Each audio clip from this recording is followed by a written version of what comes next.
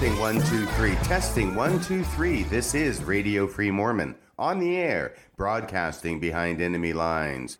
Tonight's episode, Bill Reel and I will be looking at the Book of Abraham, and specifically, we'll be looking at Book of Abraham apologetics, why they don't work. A lot has been written about the Book of Abraham over the course of the last century.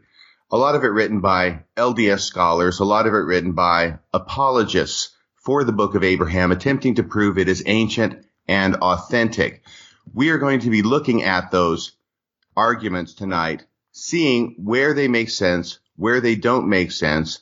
And basically, we're going to be trying to take a massive subject, which has generated thousands of pages of scholarly literature with footnotes, and boiling it down into something that will be easily understood and digestible by the lay person who is not an Egyptologist. Hello, Bill. How are you doing? So I'm doing great, RFM, and I'm really excited to jump into this topic. This is that issue in Mormonism that the critics say is the death nail, and yet the issue is so complex that it's difficult for the average member to wield their way into this topic. And so today I hope we can, again, like you put it out, let's put it in layman's terms. Let's explain things succinctly. Let's help the listener understand where the church has maybe some strength in its argument, where the critic has some value in its argument, and dissect these issues one by one. Okay, really good. Let's start with an extremely brief history of the Book of Abraham. And did you want to do that, Bill, or did you want me to? No, let me tackle that. And the reason I think you're going to come off much more informed in this conversation than I am. So let me steal a few minutes here and there where I can. So in, I believe, 1835 in Kirtland, Ohio, Michael Chandler is a gentleman. That name may ring a bell with some. We've heard this name before when we've talked about the Book of Abraham within church curriculum. Michael Chandler shows up in Kirtland, Ohio with some mummies and some papyri. And Joseph Smith is interested. The church is interested because here's these old documents. So Joseph Smith and the church end up purchasing some of the mummies and the papyri. It looks like there's 4 scrolls purchased for a price of $2,400. You and I were talking this morning. That is the equivalent today of about $67,000 if you take into account inflation. The pieces that look like they were purchased were the Horror Scroll, which is, I think, the main piece we're going to be talking about. But then there's also 4 mummies, a Book of the Dead scroll made for a woman named Teshemen, a Book of the Dead fragment bearing the female name Neferenub, another fragment bearing the name Amenihotep. Man, I'm going to obviously chop these to pieces. These Egyptian dead people are going to be deeply offended, RFM. And is that Amenhotep by any chance? Amenhotep. There you go. Thank you so much. I watched a lot of mummy movies when I was a kid. That's how I know. So a fragment bearing the male name of Amenhotep, and a hypocephalus belonging to a man named Sheshonk to Joseph Smith in July 1835, again for the price of $2,400. Joseph Smith then takes these documents and says one of them is a record of Abraham. And Joseph Smith then begins to work on a translation which becomes the Book of Abraham, which we are going to jump into today. It should at least be noted that on the onset of this, everyone involved here would have had the cultural idea that would be displaced soon after, but that Egyptian was essentially an untranslatable language, that nobody as of yet had the ability to translate it. Meanwhile, on the in another location, we've got this discovery of the Rosetta Stone, and in a few short years, Egyptian is going to become translatable. But at the time they're working on this, there's no way to understand Egyptian except by the gift and power of God. Right. My understanding is that the Rosetta Stone was discovered at the very end of the 1700s. It was cracked by Champollion in 1822, but that only began the study of Egyptian and it's being able to be translated into English, which was not able to be done by scholars and with any degree of facility until the 1850s, which, as you say, is well after Joseph Smith produces his translation of the papyrus into the Book of Abraham. I also just wanted to make it clear that whereas you were identifying the different scrolls that Joseph Smith bought, he had no idea that those were actually the names of the scrolls, because you have to be able to read Egyptian to know that those are the names of the scrolls and what they relate to. That's something that scholars have found out way, way, way after the fact. But Joseph Smith himself identified these scrolls as containing the writings of Abraham and also the writings of Joseph, which apparently he never got around to translating, but he did identify at least two of the scrolls as being the writings of Abraham, another the writings of Joseph. Significantly, of course, those are the two Old Testament characters with ties to Egypt. So, of course, if it's going to be Egyptian, which these are found with Egyptian mummies and they are Egyptian scrolls, and they are going to be needing to be associated with somebody in the Bible who is already connected by the Bible stories with Egypt. So there's Abraham, there's Joseph. We have the Book of Abraham, and we're ready to go from there. Perfect. So let's start off with this idea of why the critics see the Book of Abraham as a problem.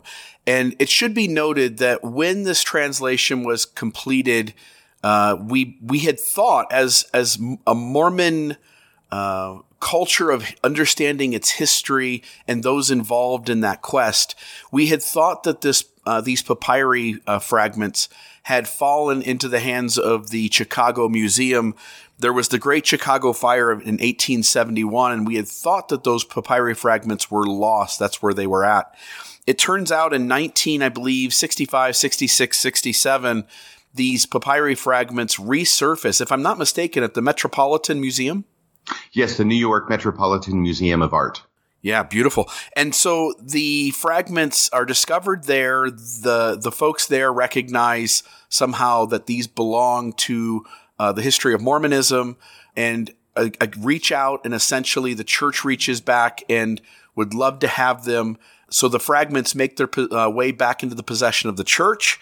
When these get back into the possession of the church, scholars in and out of the church, as they see these images, recognize that this is just a standard Egyptian funerary text. The translation of these texts has nothing to do with Abraham.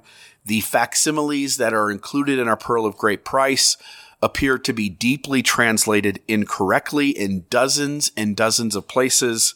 Definitely not the writings of Abraham written by his own hand, which is the church's imposition on these documents. And so the critics are saying, look, here it is. This is the nail in the coffin. The Book of Abraham is not what Joseph said it was, and it seems to be completely unrelated to these Egyptian papyri. Any thoughts there, RFM? Right. I just want to make this absolutely clear, because this is the critical issue relating to the Book of Abraham, is that the papyri that Joseph Smith used, or at least fragments of them that Joseph Smith used, we'll go into a little more detail later, that Joseph Smith used to translate the Book of Abraham have nothing whatsoever to do with the text of Joseph Smith's Book of Abraham. In fact, the church was put into a position where it published an essay dealing with the historicity of the Book of Abraham on the church's website. I believe it went up in 2014. And once again, because this information was getting out there because of the internet so much and affecting members' testimonies and blowing them up and causing them to become disaffected, they wanted to try and address the issue themselves. And in that essay that is on the church website, the church itself acknowledges that there is nothing in the papyri that has anything to do with the text of the Book of Abraham. There's no mention even of the Book of Abraham on the papyri, and they are completely separate and different things. Yeah, and I also want to note, because I think as we go through this, we need to recognize that goalposts are being moved, that we're changing positions, and I think we'll see that clearly as we move forward. I just want to note that in the introduction to, I believe it's the Pearl of Great Price, but it may be just the introduction to the Book of Abraham itself. The church has always held a certain position until this papyri resurfaces, and the church itself has to re-examine its original position and begin to make a change. The original heading said, "A translation of some ancient records that have fallen into our hands from the catacombs of Egypt, purporting to be the writings of Abraham while he was in Egypt, called the Book of Abraham, written by his own hand upon papyrus." That heading has been changed since then, but we need to recognize that the church absolutely, no ifs, ands, or buts, until this papyri surfaced, the view the church held was that this papyri was the writings of Abraham written by his own hand, and became essentially the English version of the Book of Abraham. Right. And I want to go ahead and quote, since I referenced the church essay to a certain effect earlier, I want to quote from the church essay right now so that you can see I am not making this up, and you can look it up on the church's website if you can find it. It's about 3 clicks deep. On the essay about the Book of Abraham, quote, this is the church's position on the church website. None of the characters on the papyrus fragments mention Abraham's name or any of the events recorded in the Book of Abraham. Then it goes on. Mormon and non-Mormon Egyptologists agree that the characters on the fragments do not match the translation given in the Book of Abraham. So when this was discovered back in 1966 and the church acquired possession of these fragments in 1967, and by the way, there's an interesting little footnote to that. The Metropolitan Museum of Art didn't just give them to the church. They received an anonymous donation. I'm not sure how much that anonymous donation was for, but money changed hands from this anonymous donor to the Metropolitan Museum of Art. In exchange for that, the church got the 10 fragments. Okay? And let me just talk a little bit about this. I don't want to go out in the weeds, but I find this fascinating. The church got the 10 fragments. Now, there are 11 fragments that we have. So where does that extra 11th fragment comes from? Well, that actually came from the church, because all of a sudden, when all this is happening, the church looks into the vault that they have, you know, the one that contained Joseph Smith's 1832 account of the first vision, that vault. And probably the seer stone, too. It did. It had the seer stone in there as well. Well, also in there was kept under lock and key a separate fragment of papyrus scroll that Joseph Smith had used in translating the Book of Abraham. So that was produced, and along with that was the Kirtland Egyptian papers, which we'll talk about a little bit more, which are the papers that were the working documents that Joseph Smith used in order to translate the Book of Abraham from the papyrus. So the church has had this all along, but now all of a sudden this comes forward. And by the way, another footnote is the church didn't volunteer this out of its own goodwill and out of the goodness of its heart. Once again, the Tanners were involved. Did you know this, Bill? Yeah, I knew that the Tanners were aware, and that there was an effort from outside the church to try to get these, and then suddenly the church was able to procure possession of them. Yeah, it's fascinating to me. It's exactly the same thing that happened with the 1832 account of the first vision, which Joseph Fielding Smith had found decades before, cut out of the letter book in which it was contained, stuffed it in his safe to keep it secret. And so then in the 1960s, word of its existence leaks. The Tanners start putting public pressure on the church, and lo and behold, it gets found again. And I'm putting found in quotation marks. Well, the exact same thing had been going on at the exact same time with relation to the Kirtland Egyptian papers, that a copy of that, a typescript copy of that, had been leaked. Tanners got a hold of it. They're starting to be vocal about it. And once again, here comes in the mid-1960s, oh, look what we found in our safe. Well, we have this in addition to this 11th papyrus fragment, which we've had all along. One last thing I'm going to note here is that the reason that these papyrus fragments were originally identified as being part of Joseph Smith's papyrus is because the guy who found them and looked at them knew enough about Mormonism and knew enough about the Book of Abraham to be able to look at facsimile number 1, which is contained on one of the papyrus fragments, facsimile number 1 in the Book of Abraham, the lion couch scene, and say, hey, that looks like this could be what Joseph Smith had. He was able to make that connection.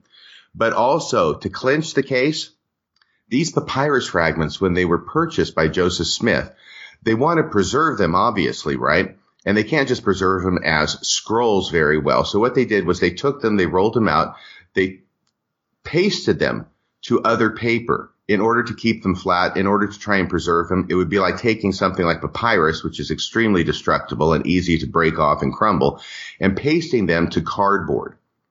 Something like that kind of idea, in order to make it so that they are better able to be preserved, at least by the standards of the 1830s. So we give them credit for that. Now, when these fragments are found in the New York Metropolitan Museum of Art, if you flip them over, on the back of at least some of the fragments is what was written on the paper that they used in order to paste the papyrus to. I hope I'm being clear enough about this. Do you understand what I'm saying, Bill? No. Let's reframe that again, just so people are clear. Okay. Joseph Smith or his associates take the papyrus, roll them out, and mount them on other paper in order to preserve them. Does that part make sense? Yeah. You're increasing the thickness, and you're making it so it's just not papyri alone, which can be crumbled. It's a good idea. But the paper that was used wasn't clean paper. It had already been used apparently for another purpose. So when you can see the paper if you flip the papyrus over, and on the reverse side of the papyrus, on the paper that was used to mount it, is a map of the city of Kirtland, Ohio. Gotcha. Okay, so that's a huge clue. That's a huge tell that, yeah, these may look like the papyrus that Joseph Smith used, but dang, if we look at the paper it was mounted on, Kirtland, Ohio, yeah, it's a clinch. Yeah, it ends up being a dead ringer. And so essentially what the two of us have said over the last maybe 8 minutes or so, we're trying to frame this, is that the church, so in the Times and Seasons, it is said that these are the writings of Abraham written by his own hand. That shows up in the Times and Seasons as this project is happening. The church, in its heading to the Book of Abraham, says that this is a translation of some ancient records that have fallen into our hands from the catacombs of Egypt, the writings of Abraham while he was in Egypt, called the Book of Abraham, written by his own hand upon papyrus. Today, as RFM clearly laid out from the Gospel Topic essay, the church, both everyone inside the church as well as everyone outside the church, now agrees that the papyri we have in possession does not lead to that conclusion. We acknowledge, again, both inside and outside the church itself on its own Gospel Topic essay acknowledges that this papyri does not match being the Book of Abraham, does not match being written by Abraham, written by his own hand. It certainly is not that. So now we are in a conundrum where we have to come up with different solutions to this issue. Knowing that, the church has had to reframe this and come up with apologetic answers, both through its apologetic arm of the church, apologists such as John Gee, Carrie Molstein, Fair Mormon as an entity, and others have tried to create plausible ways in which to deal with this issue. And this issue is at the crux of this conversation as we carry this conversation throughout. So RFM, I want to throw one of these out at you, and I just want you to explain to the listener from the apologetic standpoint what these solutions involve.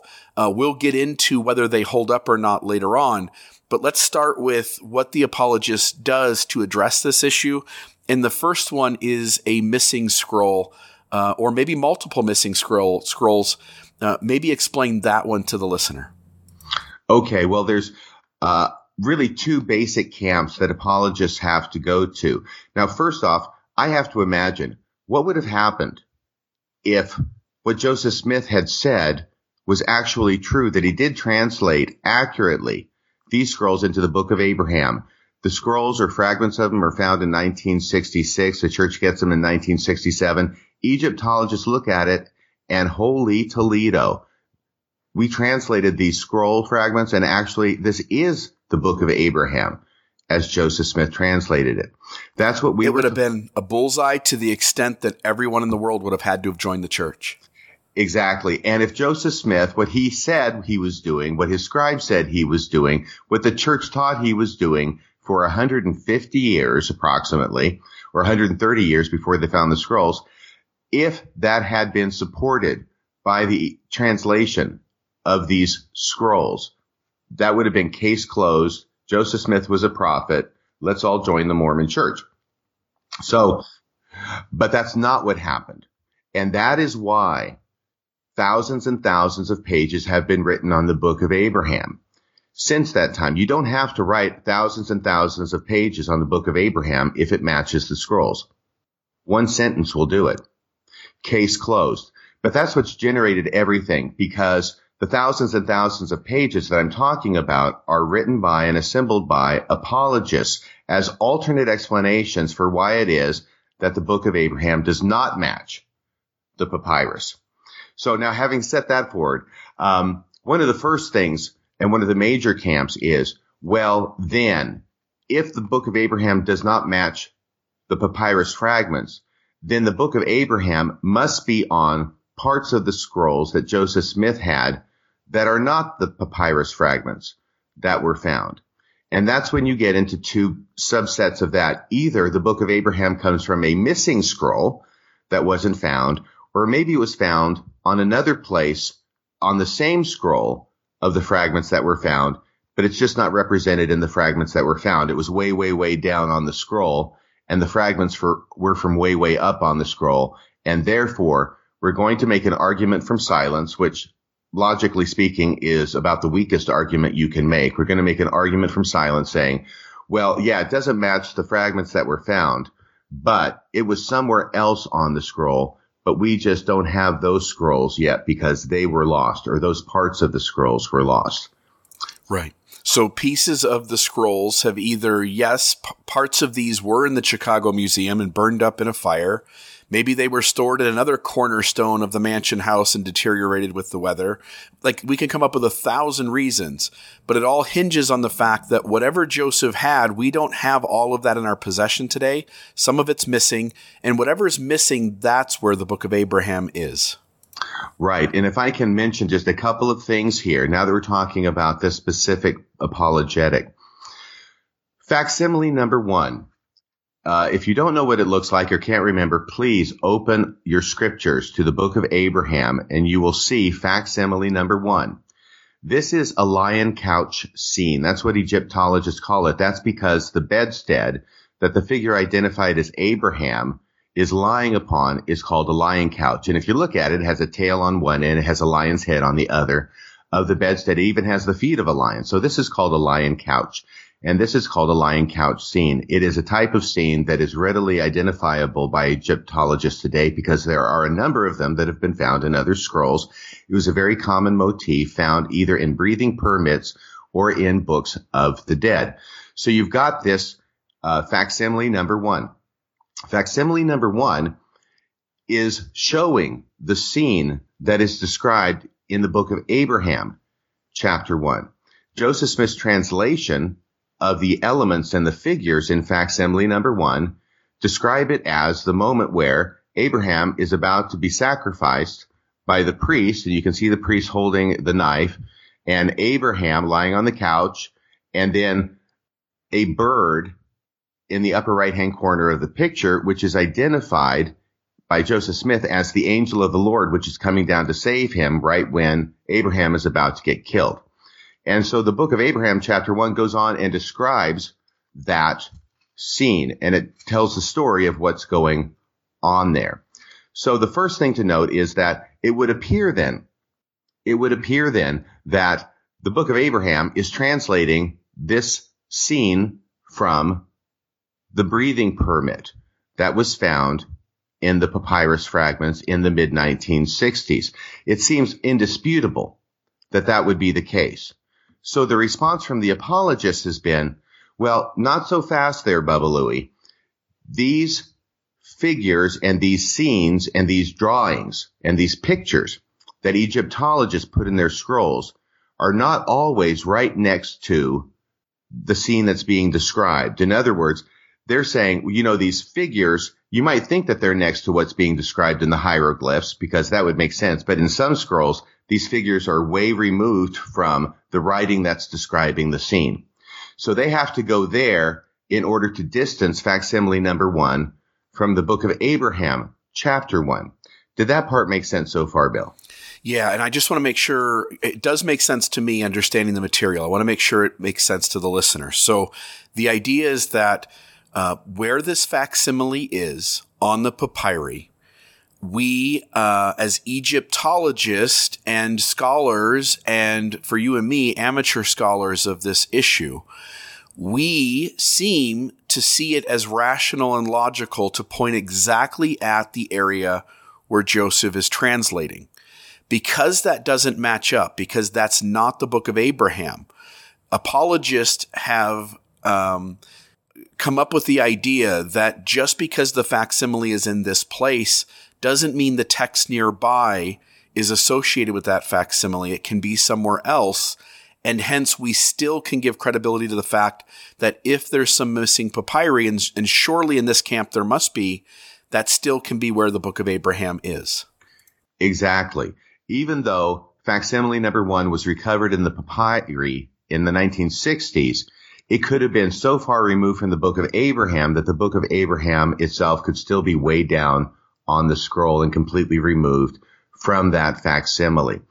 Now, that's the apologetic response. So if you ever see that or have read about it, that's what's going on, and that's what's trying to be accomplished. The problem is that the book of Abraham itself defeats that argument, because in chapter 1 of the book of Abraham, verses 12 through 14, it makes it clear that this drawing, facsimile number 1, is at the commencement of the book of Abraham.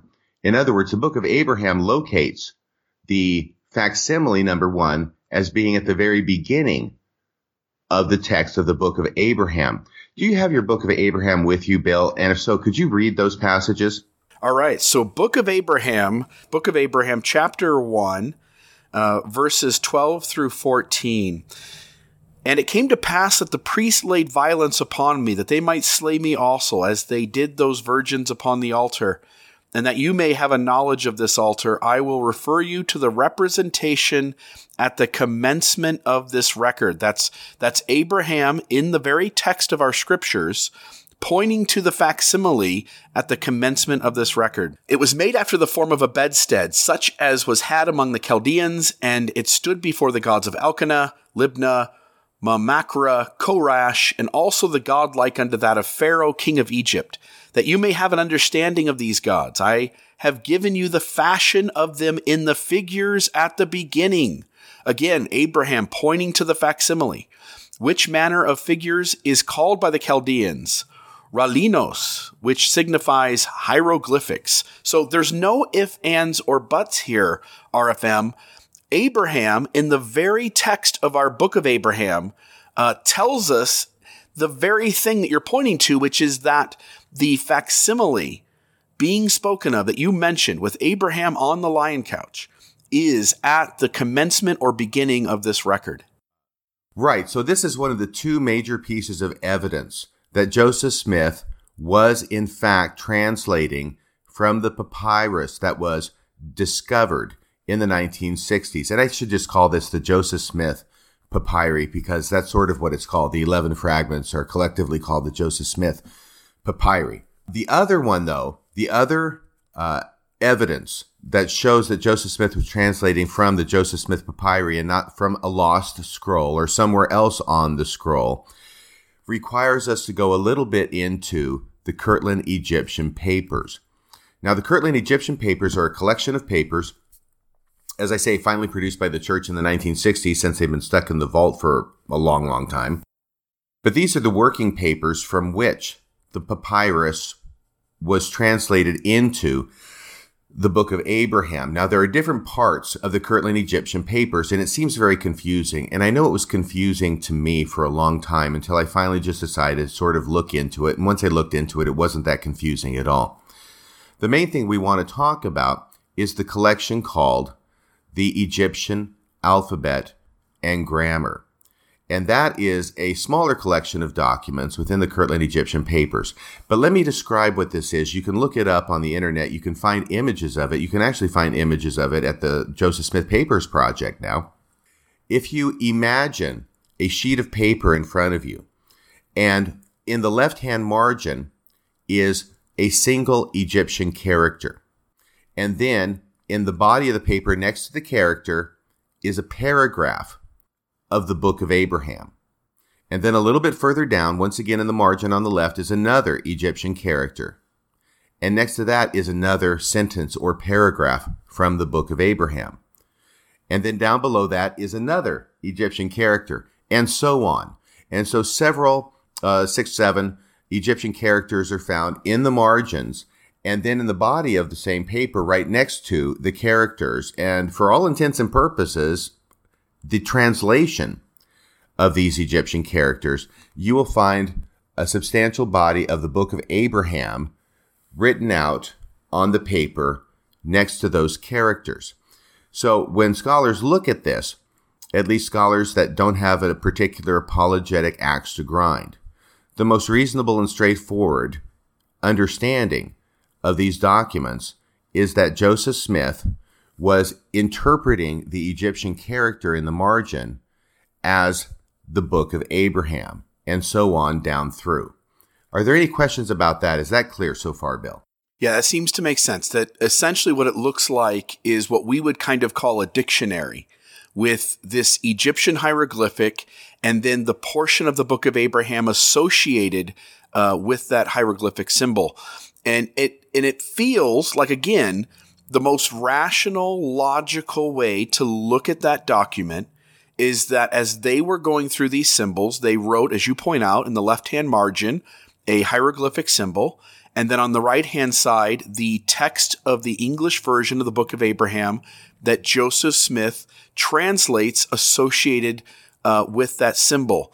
You'll see that to move away from this, some of the explanations that apologists have given is to essentially either A, disconnect Joseph Smith from this. So his scribes are making this connection, but it's on their own, completely disconnected from Joseph Smith in the actual translation, or to come up with the solution that while it looks like they're writing a symbol down and then writing a portion of the Book of Abraham, that they're doing something entirely different, and it just looks like they're doing this other thing that looks like kind of a dictionary.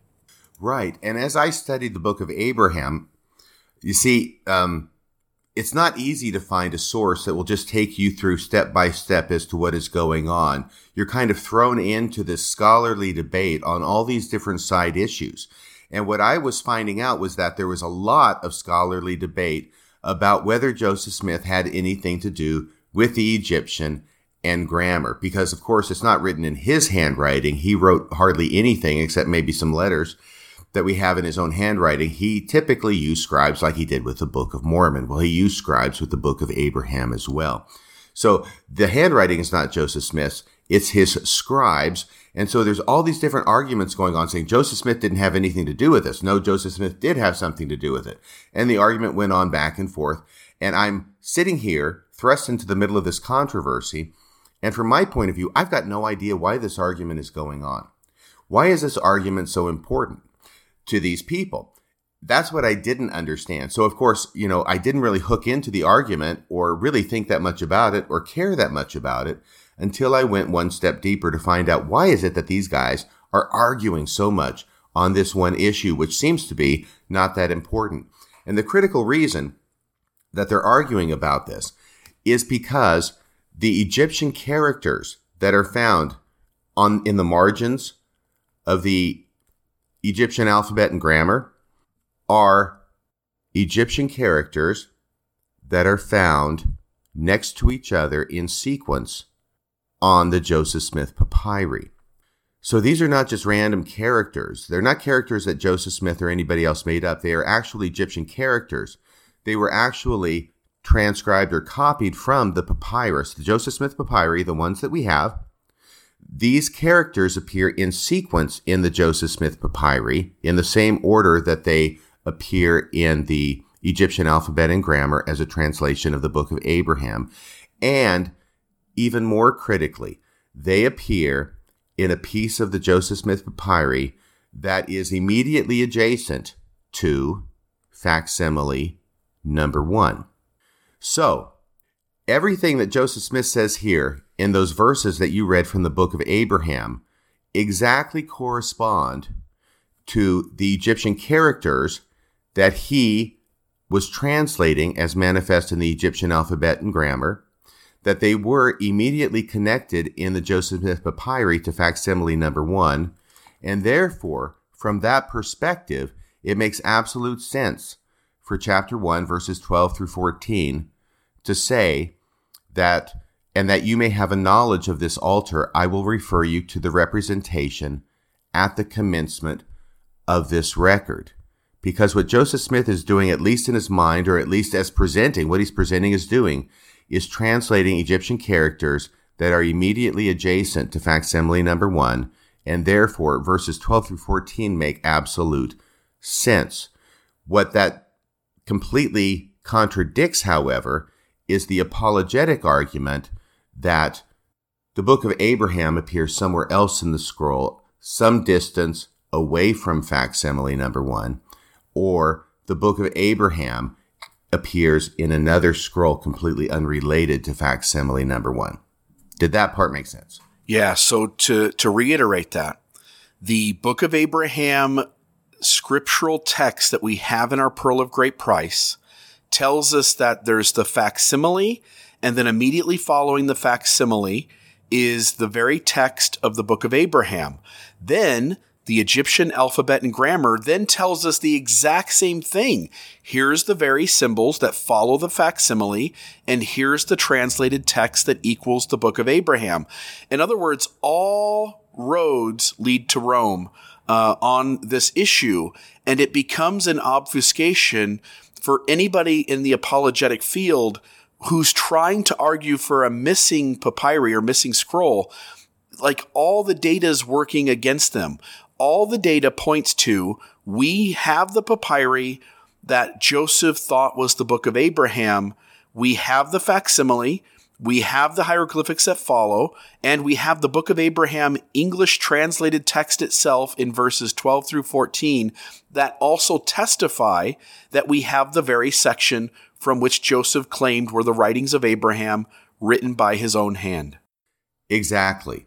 And when you understand that, then all of a sudden I understood why there's all this debate about what Joseph Smith had to do with the Egyptian alphabet and grammar. Because the apologists, with this information already in their mind, and they know that if Joseph Smith really was translating these characters, which are right next to facsimile 1 on the Joseph Smith papyri, if he really did that or presented as doing that, then they can no longer make the argument that the Book of Abraham is on a missing scroll or somewhere else on a separate part of the scroll, unrelated to facsimile number 1. And it is because of that fact that those apologists that are still maintaining that Joseph Smith translated something from the scroll that really was the Book of Abraham written in Egyptian, it is because of that fact that they have to start making arguments that are weak arguments, but they've got to make them. They have to disassociate Joseph Smith from the translation process as manifest in the Egyptian alphabet and grammar. They have to say, hey, Joseph Smith had nothing to do with this.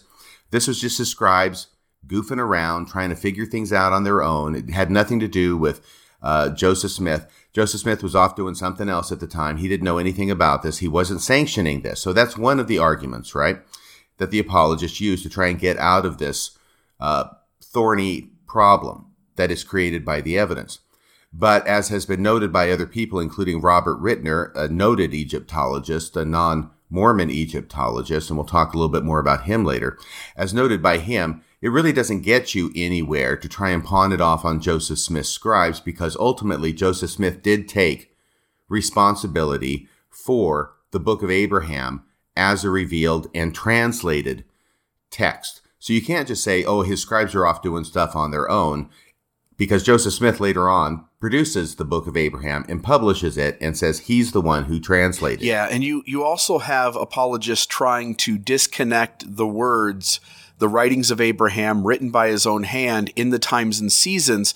But again, the same issue comes up, which is that Joseph Smith is the editor of that periodical, that newspaper. So while the apologists like to point to there's some, could be somebody else who's writing that introduction. It could be other people who are working with the times and seasons. The reality is that Joseph Smith is the editor. At some point, like the buck stops here, Joseph is responsible for all of these different tangents. I also want to add, RFM, there is evidence that the apologists point to argue in favor of a missing scroll. One of those, I'll read a couple of these. The record of Abraham and Joseph found with the mummies is beautifully written on papyrus with black and a small part red ink or paint in perfect preservation. The characters are such that you find upon the coffins of mummies, hieroglyphics, etc., with many characters of letters like the present form of the Hebrew without points. This is History of the Church, Volume 2, page 348. So it's, and the papyri that we have doesn't have any red ink on it. So one of the arguments here is that there's this statement in the history of the church that the pieces that Joseph is working with have red ink, and that the actual papyri we have in our possession today does not. Here's the trouble. These passages and the surrounding passages were a reworking of the Cowdery letter, and they show that they're not Joseph Smith's words, but Cowdery's words as adapted by the editors of the history. Now, you have to recognize, this is one of the things we have to stop at.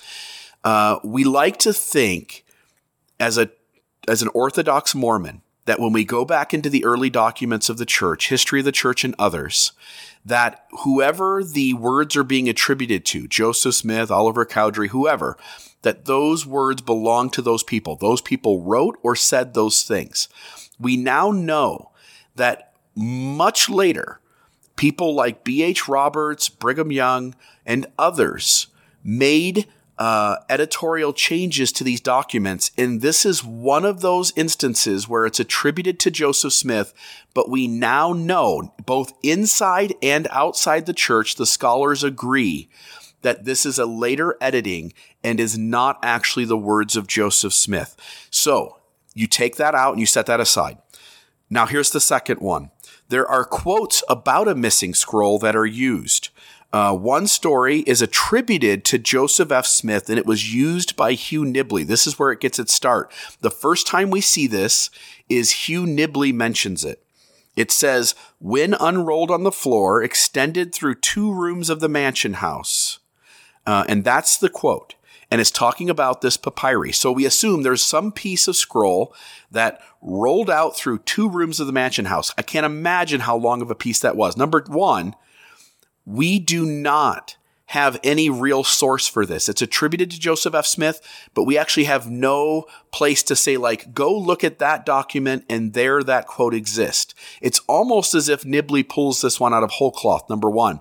Number two, imagine how fragile this papyrus is. And who in the heck is trying to unroll this thing across the mansion house? You begin to recognize like how deteriorated a piece that big would be and how much it would fall apart. There are 2 more quotes that substantiate this Joseph F. Smith quote, but they are also vague. Charlotte Haven wrote to her mother about being shown the mummies in papyrus by Lucy Mack Smith in March 1843. Haven related that Lucy, quote, opened a long roll of manuscript, unquote, that she identified as, quote, the writing of Abraham and Isaac, unquote. Here's the other issue. People say, well, it's a long scroll. See, there it is. There's that long scroll. What Charlotte Haven would have considered to be a long scroll, we have no idea. So what does a typical piece of paper look like in the mid-1800s? Versus anything longer than that being considered a long scroll. The papyri fragments that we have in the document that most Egyptologists consider it to be and what it would have looked like would have been a few feet in length. That is certainly much longer than a typical piece of paper, and hence would have still allowed room to call it a long scroll. The last one, in 1857, summary of the contents of Wyman's Museum mentions, quote, papyrus scrolls, unquote, then clarifies, quote, some large fragments of Egyptian papyrus scrolls with periodic or priestly inscriptions and drawings representing the judgment of the dead, many Egyptian gods and sacred animals with certain chapters from old Egyptian sacred books, unquote.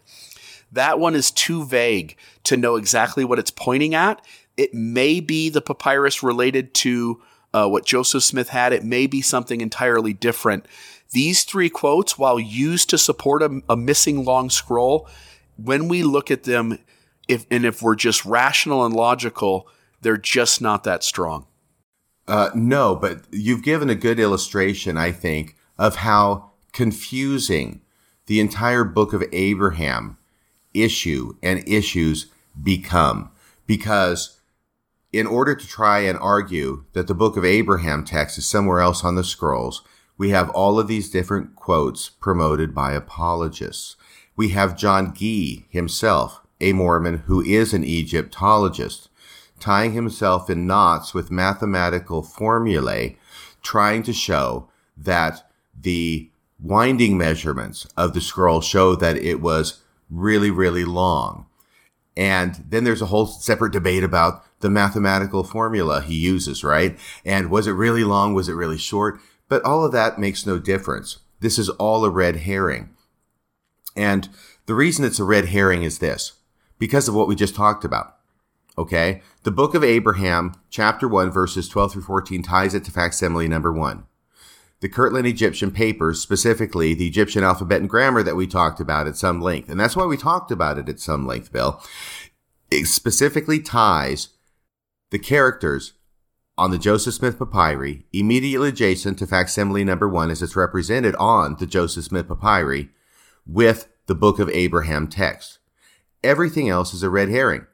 That's what Joseph Smith used to translate the Book of Abraham. It has been found. It's right next to facsimile number 1, case closed. Yeah, and so there's two things going on, which is that, one, you're pointing to the fact that all the data we do have within the Book of Abraham text and within the Kirtland Egyptian papers points to the very papyri we have in our possession and the facsimiles that we have in our possession, and says, like, there's no ifs, ands, or buts. Here's the very spot that Joseph claims to be translating into the Book of Abraham. The other thing you have, and I want to point this out, and again, I don't want to muddy the waters. I'm not trying to make this more complicated for the listener. But the other thing you have is that there's this tangent evidence that the apologist is pointing at and says, I don't care what the Kirtland alphabet and grammar says. I don't care what the Book of Abraham says. I have to hold the ground that this papyri is the Book of Abraham, and hence I have to dismiss that hard evidence, and I have to pick out these tangent pieces of evidence to support that even though it looks like one thing is going on, something else must be going on. And there is evidence, again, that also pushes back against the apologist and the evidence they're using. Here's a couple of them. An early Egyptologist named Gustavus Sepharth viewed the missing papyrus in 1856 and described only the Hor text in facsimile 3.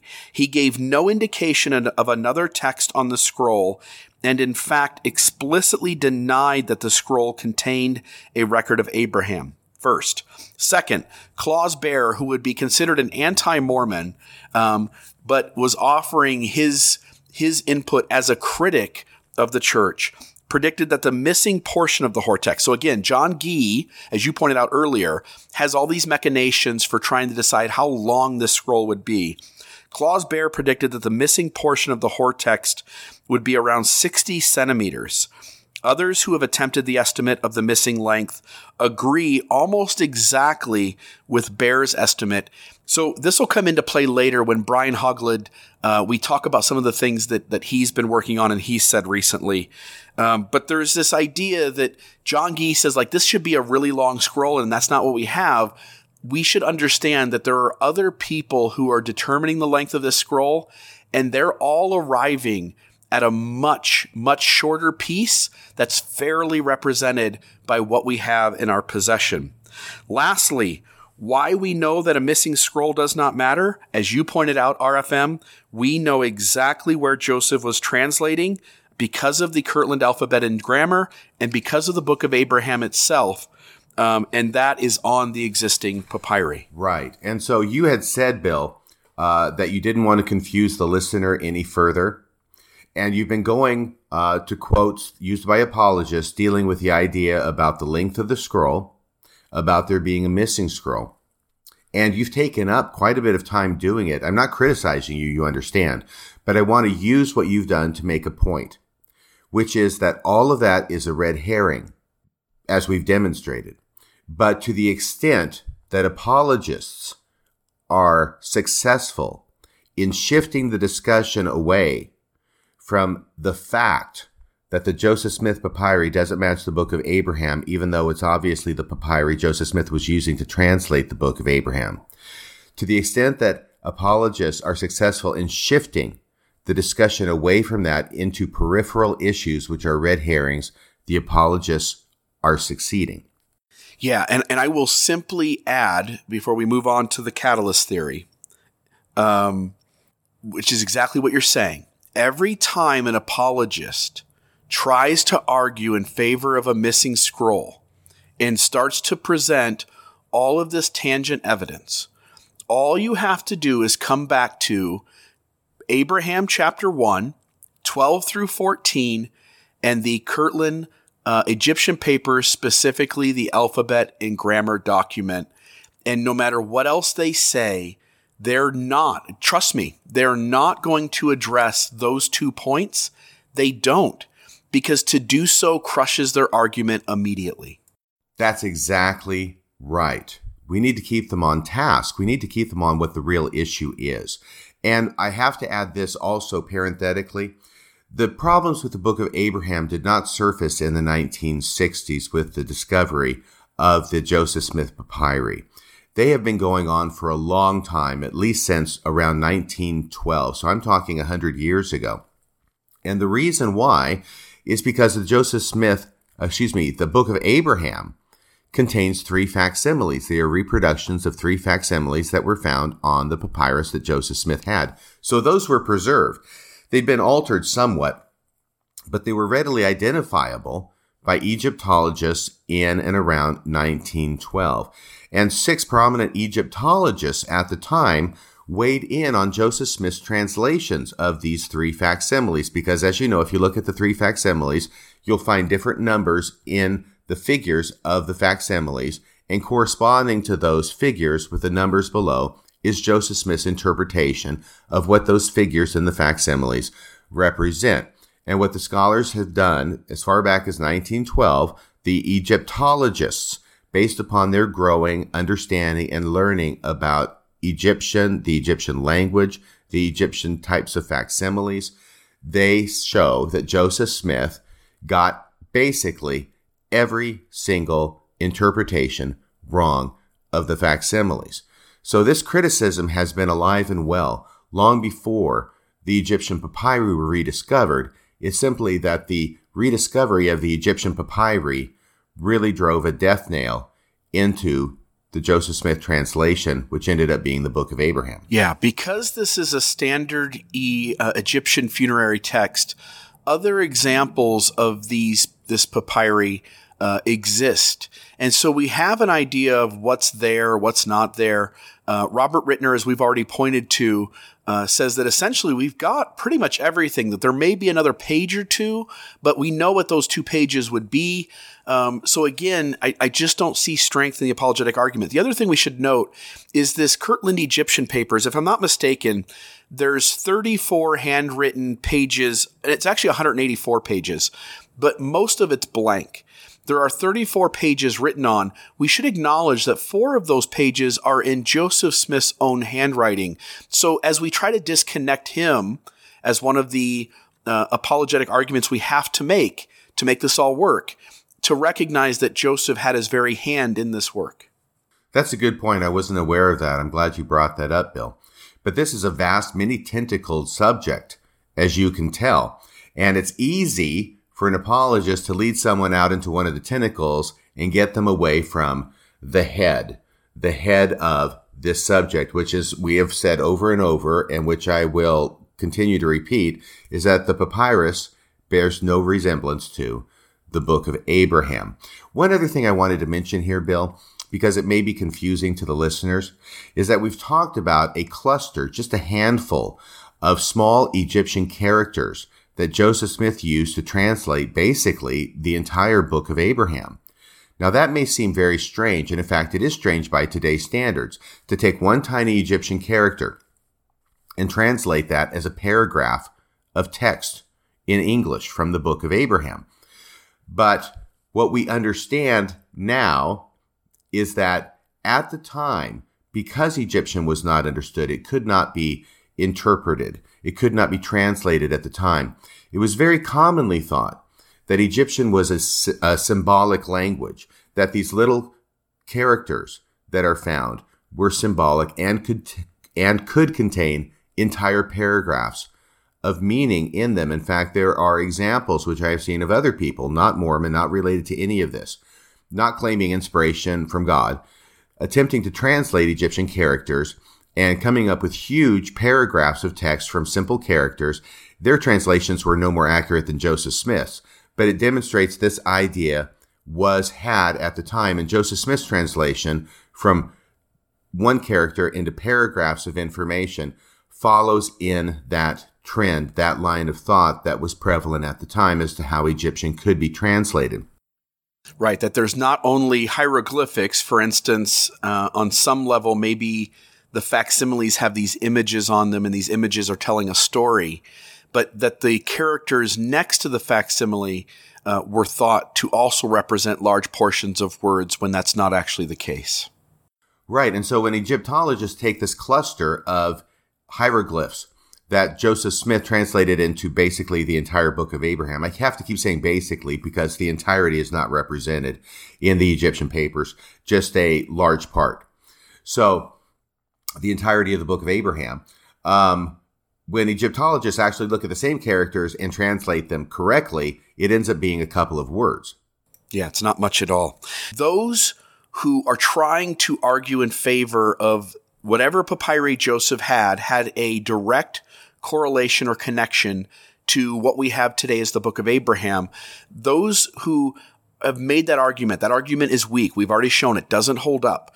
So now we've had to come up with a new solution. The moment this papyri surfaces in the 1960s, the church and its apologists have had to come up with a different answer because anybody who knows the material can easily defeat this missing scroll or missing papyrus theory.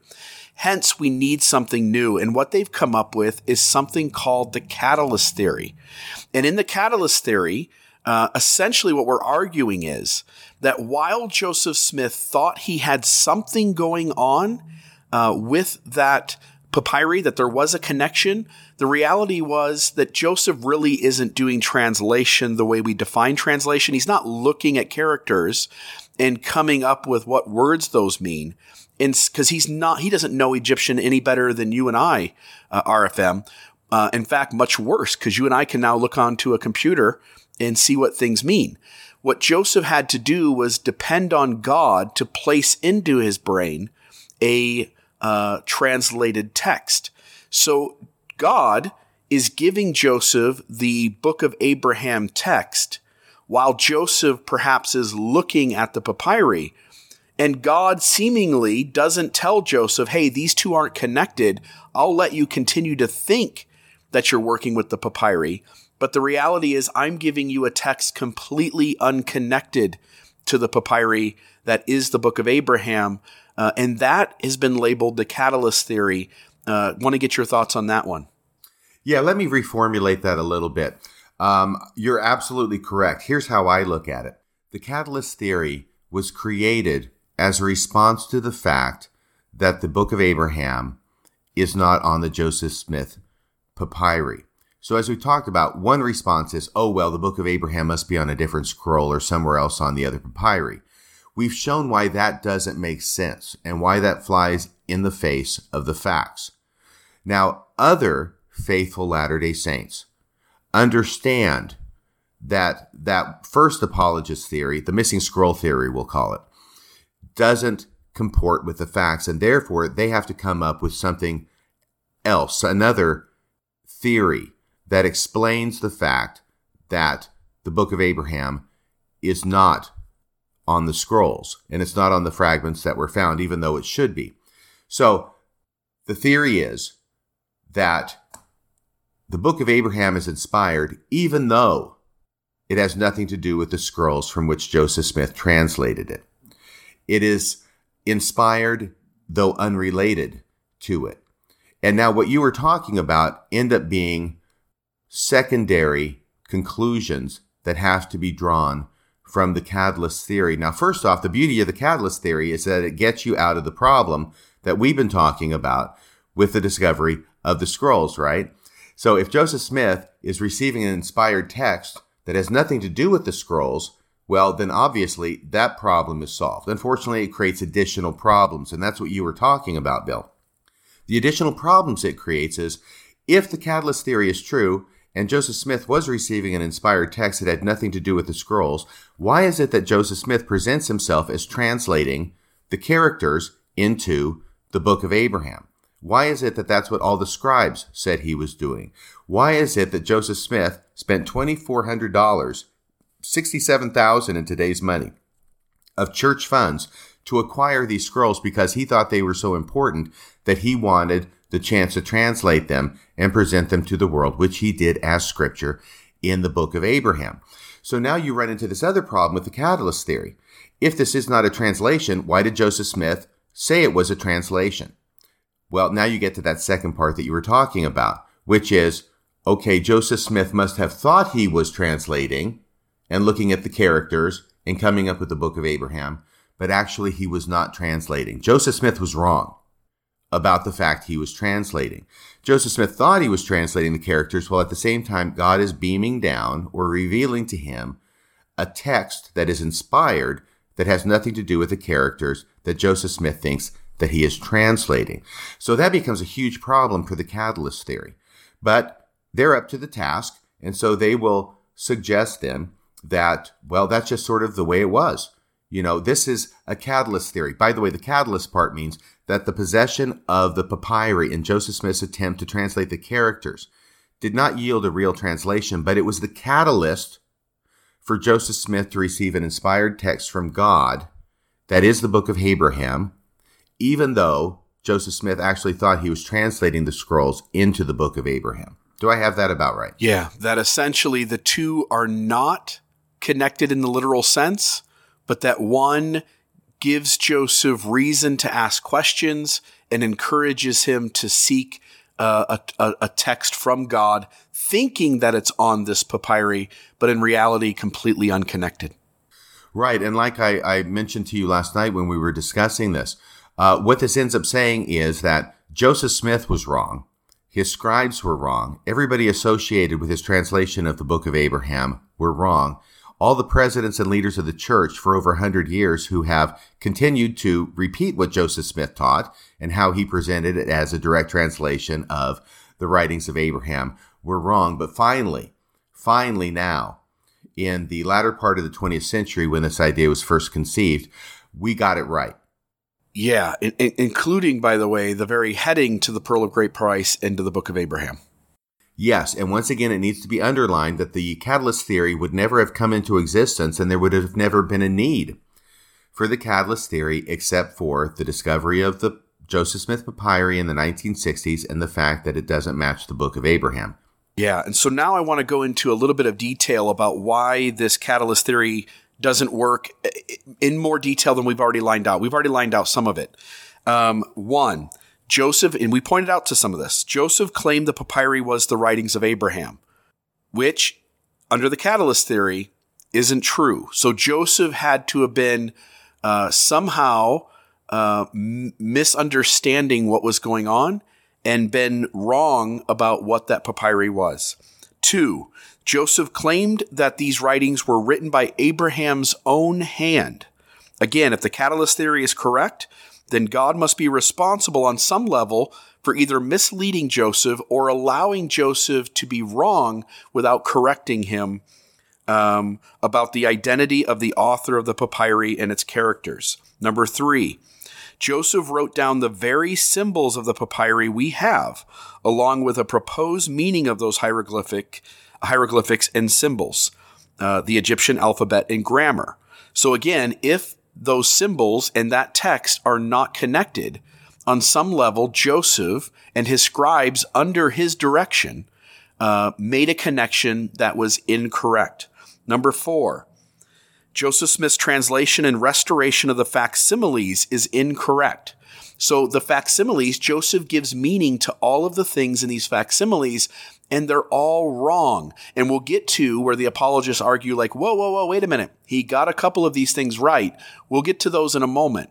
But we need to understand that nobody's in disagreement here, both inside and outside the church.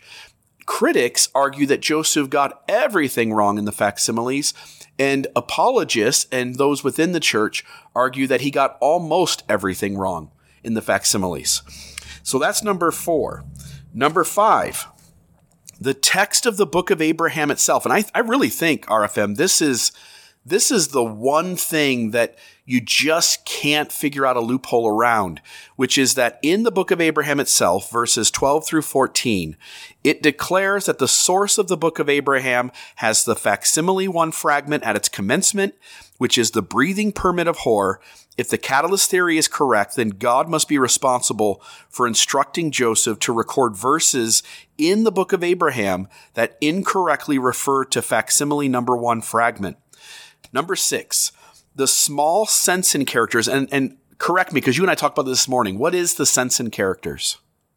Sensen, that's S-E-N-S-E-N. It's a Egyptian word. It means breathing, and it's a technical term for the breathing permit of Hor.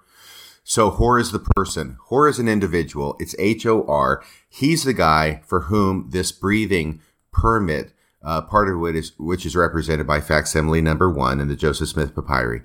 He's the guy for whom this was created. It is a breathing permit. It's something that's buried with a dead person who has sufficient means to be able to afford to get scribes to draw this up for him. And it's basically a guide to the afterworld so that after you're dead, you can navigate the spirit world, whatever it is the Egyptians believed in, to successfully arrive at the good place where good people should go. Perfect. So the small Sensen characters, so when we say that, we're talking about the characters on the breathing permit of Hor, are copied in order into the manuscripts where they are translated into the Book of Abraham. Therefore, Joseph Smith's own manuscripts indicate that the source of the Book of Abraham is the small Sensen, the breathing permit of Hor. If the catalyst theory is correct, then God must be responsible for misleading Joseph Smith to believe that the source of the Book of Abraham was the breathing permit of Hor. Number 7, the Egyptian alphabet ends with 2 characters, which appear into Abraham 1, chapter 1, verse 1. Therefore, if the Egyptian alphabet indicates that the source of the Book of Abraham is the small Sensen, that means that the catalyst theory, if correct, then God must be responsible for misleading Joseph Smith to believe that the source of the Book of Abraham was in the breathing permit of Hor. All of this together, again, if anybody wants to present the catalyst theory, and you'll notice this, whenever apologists talk about the missing scroll or talk about a catalyst theory, they never, ever, ever, never, ever, never, ever, ever want to get into why neither one of these work. And what I hate, RFM, about apologetics is there's this game. It's like playing musical chairs. So what happens is when we get into a conversation with someone trying to defend the church, you have to keep them on point. Otherwise, they'll keep shifting the argument to one of the other potential flawed theories of the Book of Abraham. So they might throw out the catalyst theory, and the moment you throw out anything that questions that or pushes back, they will move to the missing scroll theory. And the moment you push against that, now they're back to the catalyst theory. You have to ensure that in these conversations, you hold them on point. And you get them into a place where they have to acknowledge that the evidence we have makes both the long scroll that's missing as well as a catalyst theory not only implausible, but absurd, irrational, illogical, and so far problematic that one has to acknowledge they're being irrational and still holding to either one of those two theories. Yes, that's a good point. And Bill, you are very well read in church history and on church doctrine. You are very articulate, and you are very capable in holding people on a subject that they don't want to be on, which is why no LDS apologist will appear on your program to discuss any of these issues with you. Yeah, it would be easy. To be honest, it would be easy if Kerry Molstein or John Gee or Daniel C. Peterson or any other apologist, and I welcome it. Come on, let's just talk about the Book of Abraham. We'll take 4 hours, and every time I ask a question, I'll give you as long as you want to answer. But what I would ask is that I'm allowed to ask follow-up questions and that you need to answer those follow-up questions.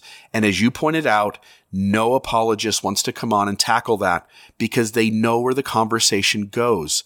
Each one of these two theories, and these are the only real two theories. I mean, there's also an idea, I should throw this out. There's also an idea that the papyri is the Book of Abraham, but it's been repurposed. In other words, the document is written. It means this one thing, which is an standard Egyptian funerary text, but that somehow along the way, those who believed in Abraham's prophetic mission took this document and assigned it new meaning. And Joseph Smith is simply picking up on that.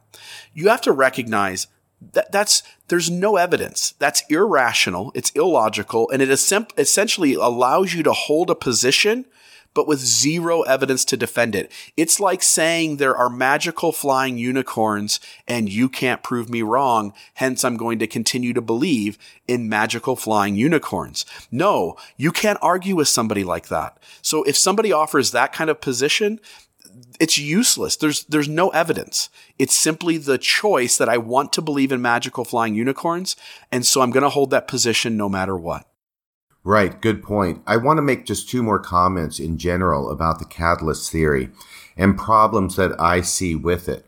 The first of which is that, remember, the beauty of the catalyst theory is that it is a theory then that can account for the inspiration and scripture of the Book of Abraham without it having anything to do with the papyri from which Joseph Smith translated it. That's the beauty of it.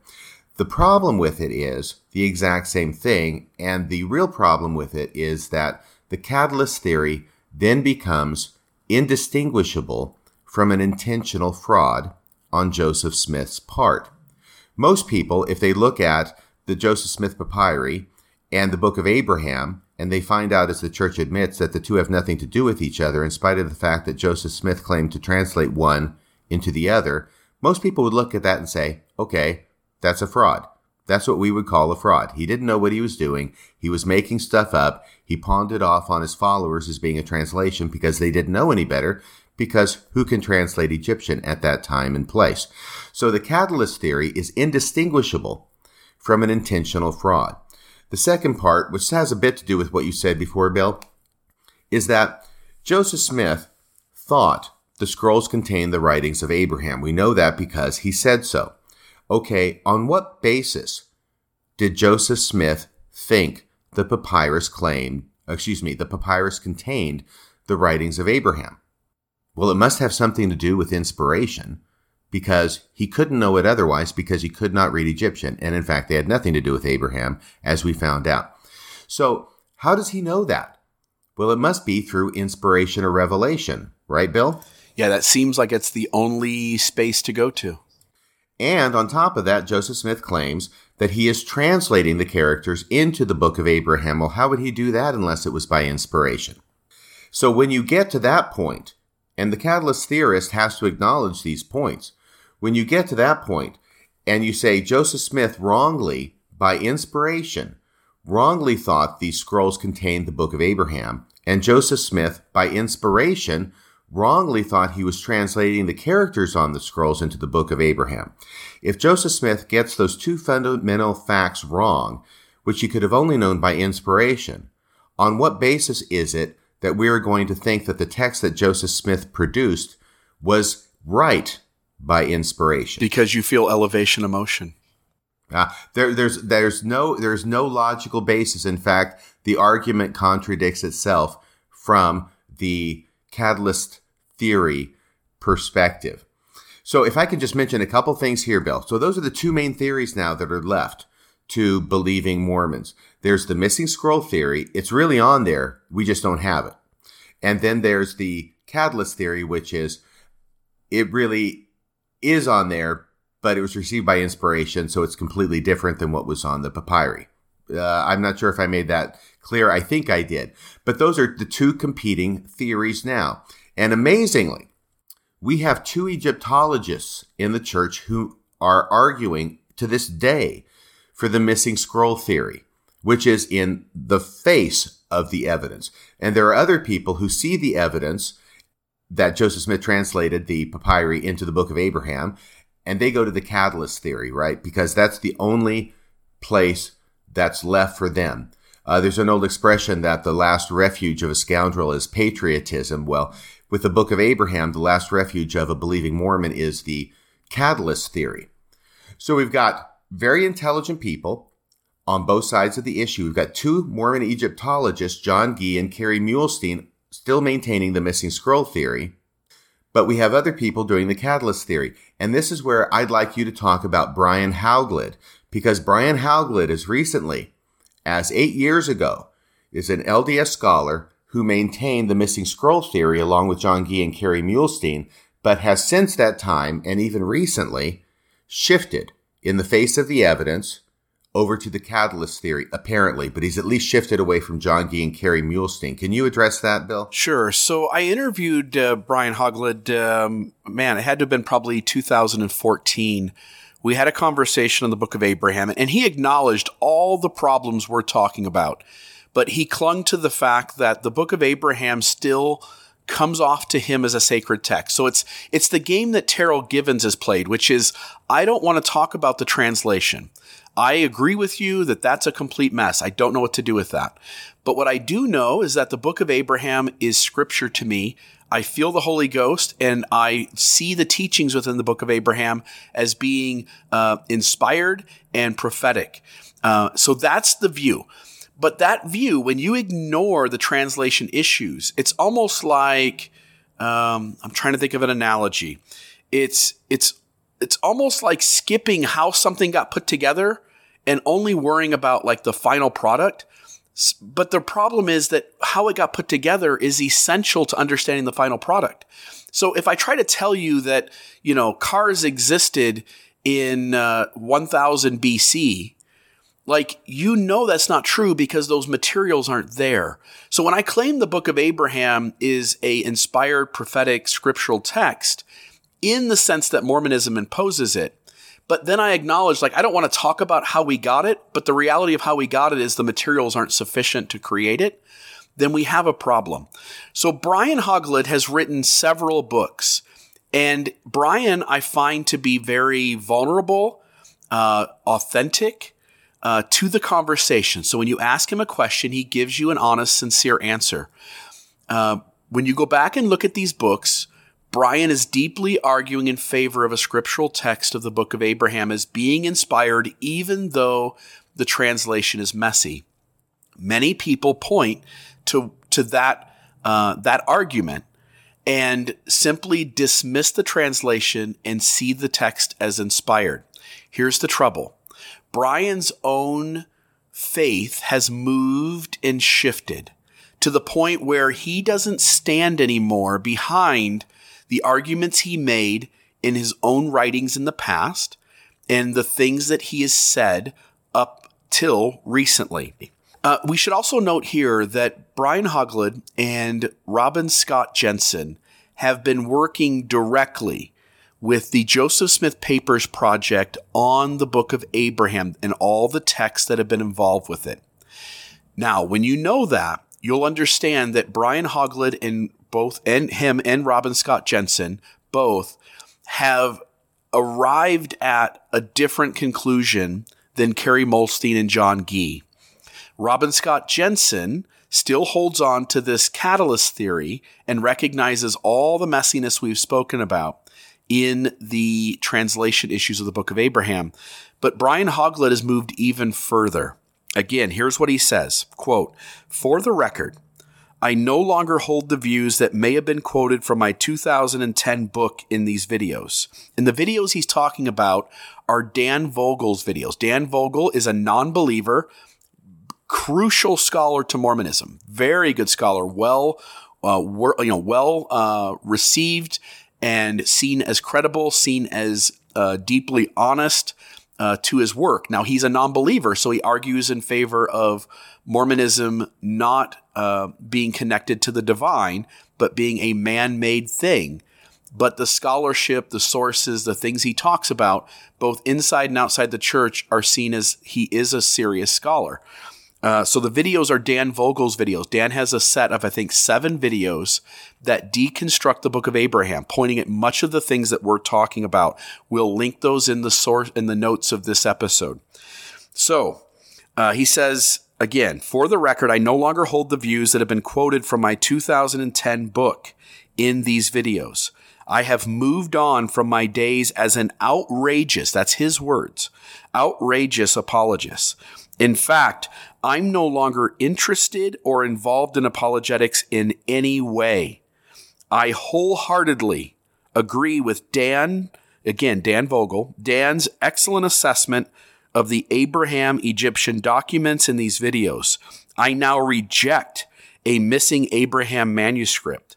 I agree that 2 of the Abraham manuscripts were simultaneously dictated. I agree that the Egyptian papers were used to produce the Book of Abraham. I agree that only Abraham chapter 1, verses 1 through chapter 2, verse 18 were produced in 1835, and that Abraham chapter 2, 19 through 5, verse 21 were produced in Nauvoo." Now, that's a huge development. And on and on. "I no longer agree with Gee or Molstein. I find their apologetic scholarship," and he puts that in quotes, which means he's degrading their claiming scholarship on these things. It's not real scholarship is what he's saying. "On the Book of Abraham," and here's his word, "abhorrent. One can find that I've changed my mind in my recent and forthcoming publications. The most recent, Joseph Smith Papers, Revelations in Translation, Volume 4, the Book of Abraham and related manuscripts now on the shelves, is much more open to Dan's thinking on the origin of the Book of Abraham. My friend Brent Metcalf can attest to my transformative journey," unquote, Brian Hauglid. That to me is damning. When you understand what he's saying, why he's saying it, and the information it's based on, we have to understand this. When you dive into the Joseph Smith Papers manuscripts on the Book of Abraham, what Brian is essentially saying is that the data contained in there forces us, imposes on us, and Robin Scott Jensen seems to be agreeing that it forces on us that we need to leave the missing scroll theory completely behind, as well as the scholarship and apologetics of people like Kerry Molstein and John Gee. Right. So that is a huge transition, extremely important, extremely significant, extremely timely, because this post by Brian Hauglid was just in November, just last month from this recording, when he posted that. But Daniel C. Peterson, the godfather of modern Mormon apologetics, and who would side with John Gee and Kerry Molstein for the missing scroll theory, apparently, when he was confronted with this statement by Brian Hauglid, do you know what Daniel C. Peterson's response was? I do, but I'd love to let you talk about it. I think you're a little more familiar with it. Oh, he dismissed it in one sentence. He says, "Why should I particularly care what he has to say?" Right. And he also points to the fact that he's not an Egyptologist. So there's this idea like, this guy's not credible. But get this. Here's the problem with that RFM. Brian Hoglid is working on the Joseph Smith papers. In other words, the church's own historical department finds Brian Hoglid credible enough to have him work on the process and the project that the church sees as its best effort at being transparent and credible on this stuff. Oh, yes. He's totally involved in BYU scholarship. He's totally involved in church scholarship relating to the book of Abraham. He was an associate professor of ancient scripture. He may still be at BYU. I mean, this guy is a professor at BYU in the Department of Ancient Scripture. He's not just some outsider. From 2014 to 2017, he was the editor-in-chief of the Journal of Book of Mormon Studies, which is the Farm's flagship publication. He currently serves as the director of the Laura F. Willis Center for Book of Mormon Studies, a part of BYU's Neil A. Maxwell Institute. He has published extensively on the Book of Abraham. He's currently working on a project entitled Mummies, Manuscripts, and Making Scriptures, and he's working on that with Terrell Givens. And so the deal is this. He is a big deal. He knows his stuff. He just doesn't have an Egyptology degree. So here's Daniel C. Peterson, who has got to be rocked and upset at this shift and what he would consider an abandonment and perhaps a betrayal by Professor Hoglid of the correct and true position of the missing scroll theory. And therefore, he doesn't engage anything he has to say. He just dismisses him with, well, he doesn't have an Egyptology degree, so why should I care much what he has to say? Yeah, and a couple things happen here. One is that, let me ask you this, does Daniel C. Peterson have an Egyptology degree? No. No, of course not. So here's the other thing. Other people do have Egyptology degrees, right? Like Robert Rittner. Is this guy a world-renowned Egyptologist? Of course. Yes, but we dismiss him too. The trouble is, in the apologetic sandbox, we have all these people who originally show up to play in the sandbox. Brent Metcalf, Dan Vogel, let's say Jonathan Streeter, Brian Hoglid, Robin Scott Jensen, Kerry Molstein, John Gee, Dan Peterson. Everybody shows up in the sandbox to play. And then suddenly we start creating a no true Scotsman fallacy where we start to say like, oh, all of these people are seeing messiness and it's not adding up and they see a deep problem. So what we're going to start doing is creating a litmus test for who we can trust. And what we're going to do is we're going to say they have to have an Egyptology degree. Let's add David Bokovoy, by the way, to the sandbox, who is a highly trained, highly educated scholar in biblical criticism and biblical studies. What the church, and I want to even back off maybe from saying that, but certainly what certain apologists have done, namely John Gee, Kerry Molstein, and Dan Peterson, they've created a litmus test and said, you have to be an Egyptologist. Nobody else has any right to speak on this. So now Bokovoy has to leave. Daniel Peterson has to step outside the sandbox, but he still wants to watch the kids play. Brian Hoglid has to go. Streeter's got to leave. Dan Vogel has to head out of the sandbox.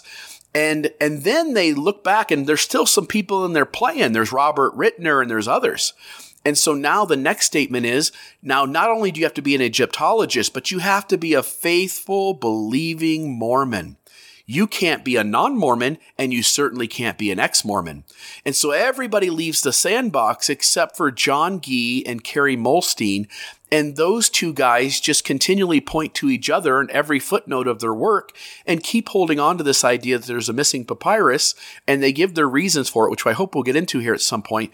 But the reality is they've created a no true Scotsman fallacy and litmus test that essentially leave them as the only two men standing in the ring.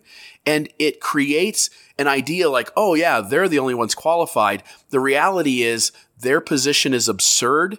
And by knocking everybody else out of the sandbox is the only way to continue holding that position. No, you're absolutely right on that, Bill.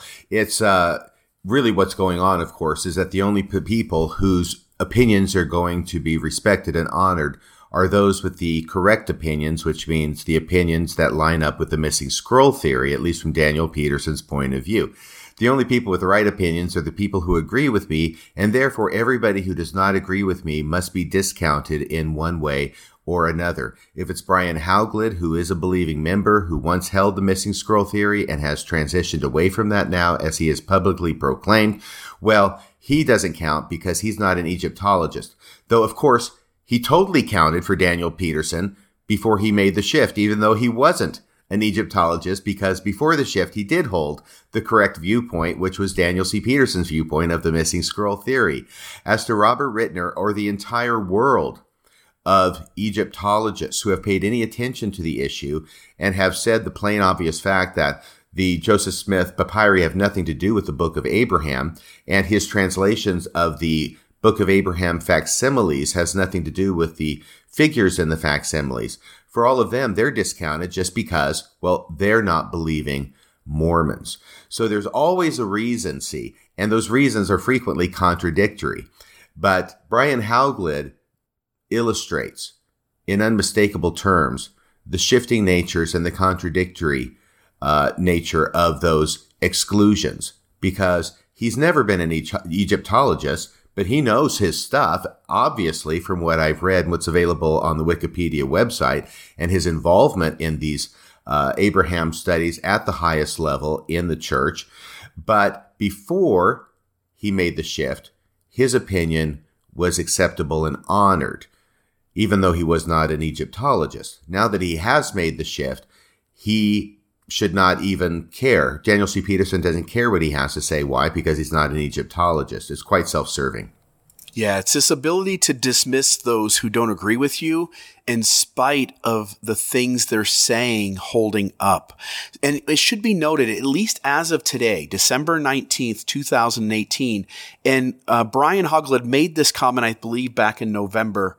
But as of December 19th, 2018, the church still considers Brian Hauglid reliable and honest to the data in their use of him in their own Joseph Smith Papers project, with him being one of the lead people, along with Robin Scott Jensen, in looking at all of these Book of Abraham manuscripts and documents tied into the Joseph Smith Papers project. The guy is credible. Simply because he doesn't have a degree in Egyptology doesn't have a play in this. The guy is trusted by the church to know what he's talking about.